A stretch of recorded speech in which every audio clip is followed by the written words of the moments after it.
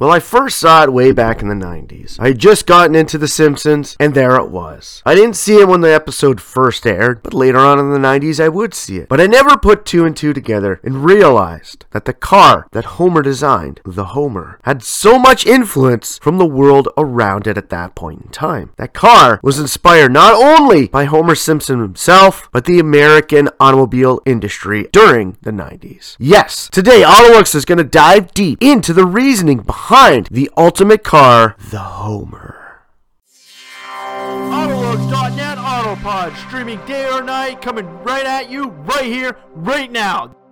Welcome back to the Autolux Podcast. I am your host, as always, the doctor to the automotive industry, Mr. Everett J. himself, coming to you from our main site, Autolux.net. If you haven't been there, then please check it out for all of your automotive ratings and links to corporate websites from around the world. We are there to help you. Big or small, we have them all. Corporate websites from around the world, along with help websites as well. And we'd also like to thank our main host, Podbeam.com, for making this happen and getting us on all of the other streaming sites for podcasts out there. And like we explained in the beginning, we are talking about the Homer. That infamous car that Homer designed and eventually ruined his brother's automotive corporation. Yes, Powell Motors was owned by none other than Homer Simpson's own brother. But with Homer being in charge of building and developing a vehicle for his car company, ultimately, Homer, like many other things, would ruin it. And his car, if you actually take a look at it, being an automotive person that we are here at Autolux, we dive deep and we understand that the Homer was not only a car designed by Homer Simpson, but it was also inspired by the automobile industry of the late 80s and early 90s and the transformations that the American automobile industry was making at that point in time. And naturally, as usual, Autolux will give you a few examples throughout this podcast. But the Homer, let's take a look at the car. Besides its horrendous color of that lime green, which was synonymous with those snot green Mustangs of the late 60s and early 70s. Now that was from times of yore, but his car, using inspiration from the big radiator-style grills of the original automobiles, like the Ford Model T, and even used today by vehicles such as Rolls-Royce and occasionally Bentley. Now Chrysler itself has moved back into the big style grills, and during the 90s, they weren't yet there, but it's something that was transpiring within concepts. You gotta look at it. In the late 80s, we were still in box vehicles. Not the world's greatest style of vehicles, but we are slowly moving towards the 90s in the teardrop shape, or as we call it here, the gelatinous blob stage of the automobile industry. This is something we actually still haven't gotten away from. And like Homer said, he wanted his car to have big grille and tail fin.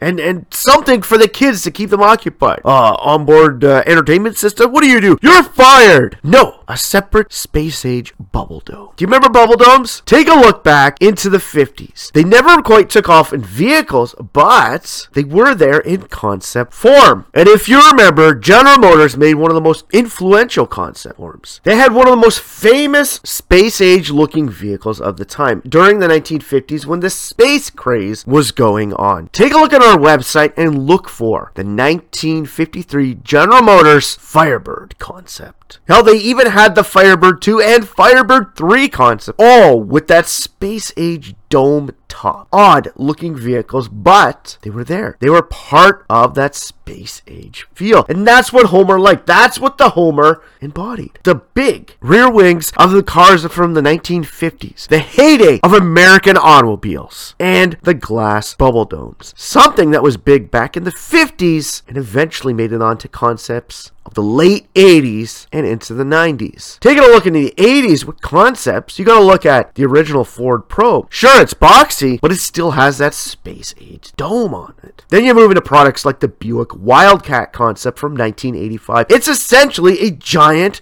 dome top, just like the Homer. The Oldsmobile Aerotech, which was supposed to be the future of Indy cars, and LMP had a dome feature in the center. Chevrolet did it again with the Corvette Indy, of 1986. And then we all know Ford. Ford was the first major company to move into the front-wheel drive bubble dome style vehicles. Take a look at the Ford Taurus. When that vehicle came out, it was a futuristic design, but it essentially had a giant dome on top of a flat body. Same with it, the Mercury Sable. And the station wagon was no better than the sedan. Now, there were a lot of dome-styled vehicles coming out. Sure, they were only in concept form, and there was a few actually coming out to market. But why? Why were we reliving this dome feature? Well, automotive engineers understood the dome style on the top of a sedan helps with aerodynamics. Do you not remember the Chrysler Airflow? This was a vehicle that actually came to market in 1935. This was the first foray of the American automobile industry looking at aerodynamics, helping reduce its drag coefficient and move through the air a lot more seamlessly. This in turn helped it get better gas consumption. Now this is 1935. Sure, it wasn't a big dome, it didn't have big rear wings, but it was showing us the aerodynamics, clean, flowing lines can help gain a high rate of speed and not infiltrate our gas consumption. Now during the 80s, when all these new safety features came out, making these box-like vehicles became apparent. We had to start adding these massive bumpers to them. It has safety features, and crumple zones, and safety glass, and the world was changing. And now emissions control were also starting to change. And after creating all these safety features, people and engineers had to start figuring ways to reduce its fuel consumption. And in comes the 90s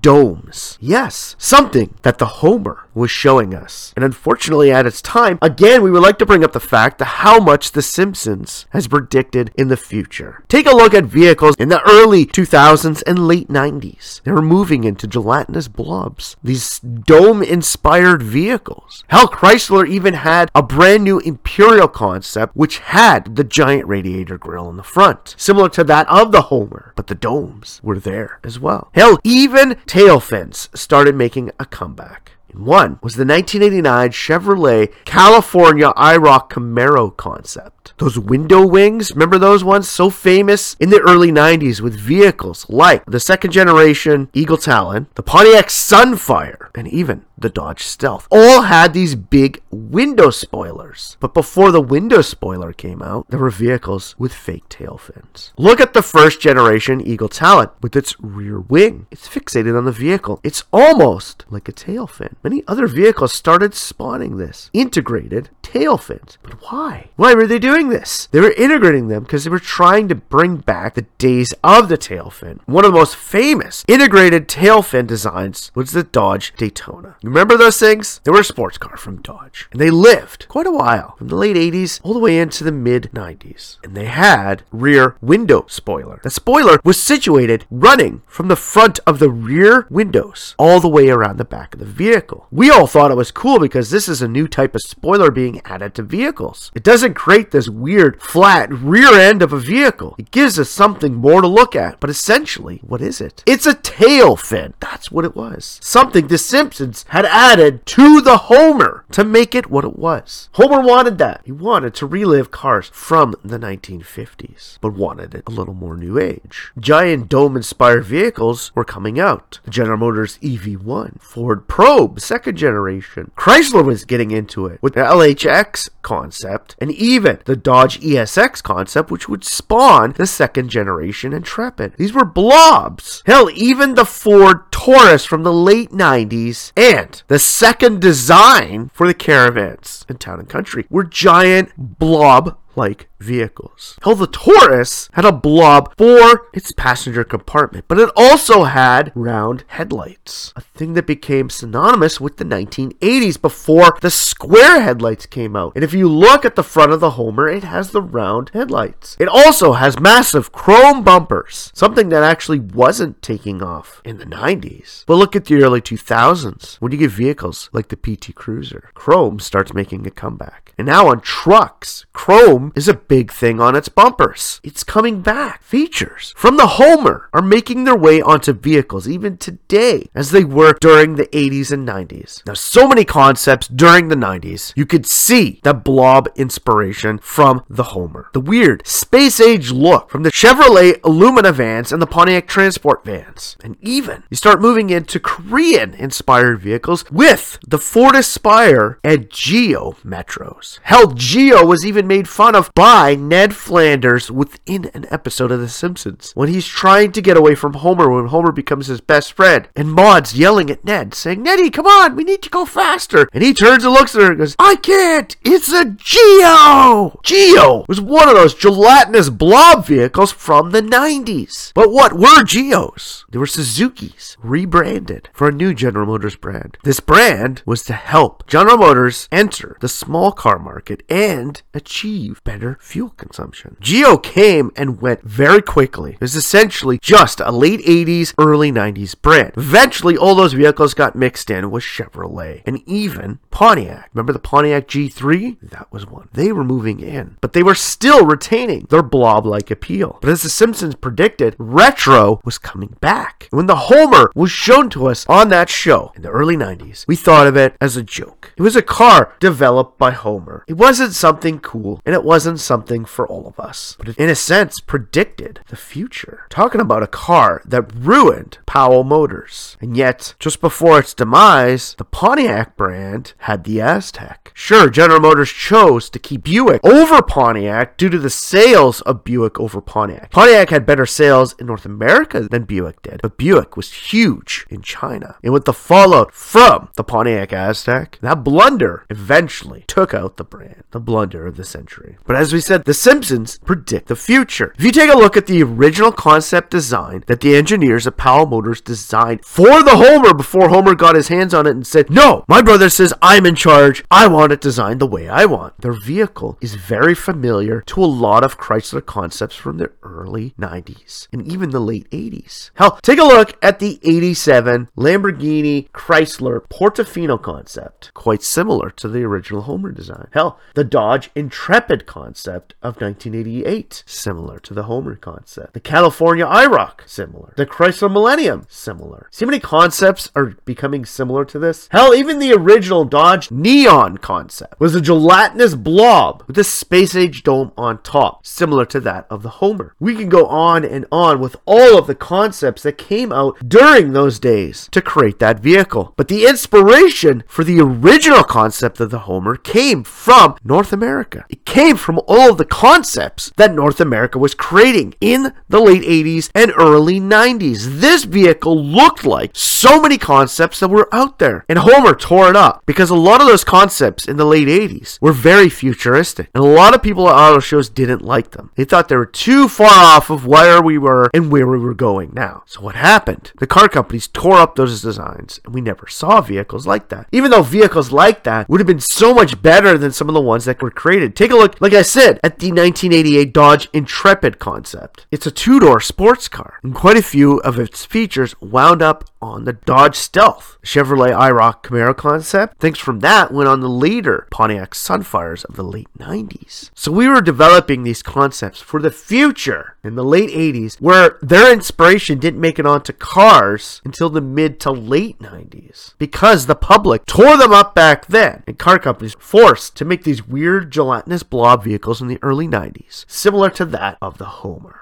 What inspired Herbert Powell to give his brother the reins to build a vehicle for the average man? His car company had a new model, and they called it the Persephone, named after a Greek goddess. But as he said, nobody cares about dead broads. They want powerful names like Mustang and Cougar. Whereas in the 80s, we got things like the Turismo, the Probe, the Taurus. Not extensively great names. Then, in the 90s, we started getting products like the Viper, Talon, the Stealth. We started getting more powerful names. This was another thing that The Simpsons was predicting for the future. The Homer, in the end, wasn't a car designed by Homer Simpson. The Homer, in the end, was a car designed by the American automobile industry in what they had for sale as products and what they had as conceptualized products. Like we said, tail fins were coming back. Just not in the exact way that we've always seen them. They were coming back, though. gelatinous blobs. The space-age domes were coming back in vehicle forms, but they were more integrated than the original space-age domes that we saw on vehicles like the Lincoln Futura or GM Firebirds. The Futura itself spawned its own production model, but only for a TV series. Its space-age domes became synonymous with the original Batmobile, something that Homer talks about a lot. And his most famous line from Batman wasn't when they actually met Adam West and saw the Batmobile when he bought his truck from Komatsu Motors. It was from the episode with the leader, when Homer decides to take the leader up on his vacation. And as fishing, we all know Homer does his famous line where he sings the original Batman series intro, which eventually becomes the leader in the end, when the leader's followers use that to their advantage to get Homer to be part of their famous religion. And why did he buy a truck from Komatsu Motors? Because the Japanese were invading in the 80s and taking out the American counterpart, where the American automobile companies had to figure out what to do, and that's why they started getting into designs so futuristic. And like we said, retro was eventually going to return with products like the HHR, the Chrysler 300, the Plymouth Prowler, and hell, even the Ford Thunderbird, the last generation, all brought back things from the past into the future. And the most famous one being the early 2000s Ford Mustang, changed back to the 1960 designs. The Homer was showing us the future of the automobile industry before it happened. Retro inspiration, integrated systems to keep your kids entertained in the back. Hell, we have video displays where you can play movies or video games in a vehicle now. We don't need that separate space-age dome to keep them entertained and away from us. We have electronics to do that now. You can get novelty horns. Now with integration of computer systems into our vehicles, you can change so many things for your vehicle. Chrome is back, and in a big way. It shows luxury to people, something that was slowly being lost in the 80s and 90s. These were all things that were coming back, and they all came back after the Homer was shown to us. The Homer may not have predicted everything within the automobile industry that was about to happen or was happening, but it did show us that car companies can make these futuristic designs which could ruin them. Some of them would even take these futuristic designs, put them out in the road, and nearly ruin themselves. That's what the Homer was covering. It was showing the American automobile industry at its time. And even though today we still look back and see the Homer and think it is a horrendous vehicle, there are fans out there who have built copies of it. The Homer will be a car that we will always remember. So really, what is the Homer all about? It's not just about where we've been in the automotive industry or where we're going. It's proof that if you allow the average person to take control of your automobile corporation and tell you what they need, it could ruin you. Because a lot of car companies, when they've done this, when they've gone after those markets, they've faltered. Building a car directly related to what the average consumer wants is not something that you can do. And automobile companies know this. And Powell Motors and that episode just proved what happens when you give access to the everyday person to design a vehicle for the future. They will give you all the things they love from past vehicles. And when you allow them to design it themselves, you will get something that is unrecognizable, as they don't understand how the automotive world works and how it moves within itself. We need to evolve and look for the future instead of constantly reliving the past. Where Powell Motors' original design for the Homer looked like a lot of the concepts from the late 80s and early 90s. That is where the American automobile industry wanted to go. But they allowed the consumers to tell them where they wanted it to go. And in the end, we wound up with gelatinous blob vehicles that we all made fun of. So by the late 90s, when car companies soon took control again, they started giving us what we wanted in their perception. They gave us the ultimate Homer. They gave us the vehicles with all the technology and all of the products that we wanted, all in one neat little package. So that, in the end, is what the Homer is all about. It's about where the car companies came from and where they should be going. Whereas if they left it up to the average consumer, where would they wind up? People asked for a vehicle like the Aztek. When the auto companies finished it, they decided to go back to design concepts from previous that people liked and thought were neat and cool. But when they gave it to the public didn't like it. So in the end, is the Pontiac Aztek not in a sense like the Homer? That is the question you have to ask yourself. And as we all celebrate the birth of The Simpsons on April 19th, 1989, we have to remember that this show has shown us so much from today, our past, and our future without us even knowing about it. It's not just a show about a dysfunctional family that has many different travels amongst the world. It is a show that entertains us and gives us ideas and shows us what's happening and where we are going. The Simpsons is more than just a cartoon. It's the show that shows us everything. So if you've enjoyed this podcast, or you want to see more from the Homer itself, or the Simpsons itself, please check out our website at autolux.net. Check out the podcast tab at the top of the page, and you can find the episode about the Homer and all that it showed us. And while there, check out some of our ratings on the rated sites. We have vehicles from all over the world, which we rate with all of the ratings. If you click the rated tab, not a specific year, you will find ratings from every single segment that we have ever rated, dating back to 2009, to see how well all the vehicles have rated against each other. And the Homer itself, had we have rated it in the early 90s, trust me, it probably would have won the Rust Award that year. And also while there, please check out the corporate websites or help pages if you're looking for more information from automobile companies from around the world, or just something from the automobile industry which you would like to know about on the Autolux.net website. So for myself, Everett J, and the whole Autolux team here, please strap yourself in for this one fun, wild ride in which The Simpsons and the Homer will take us on.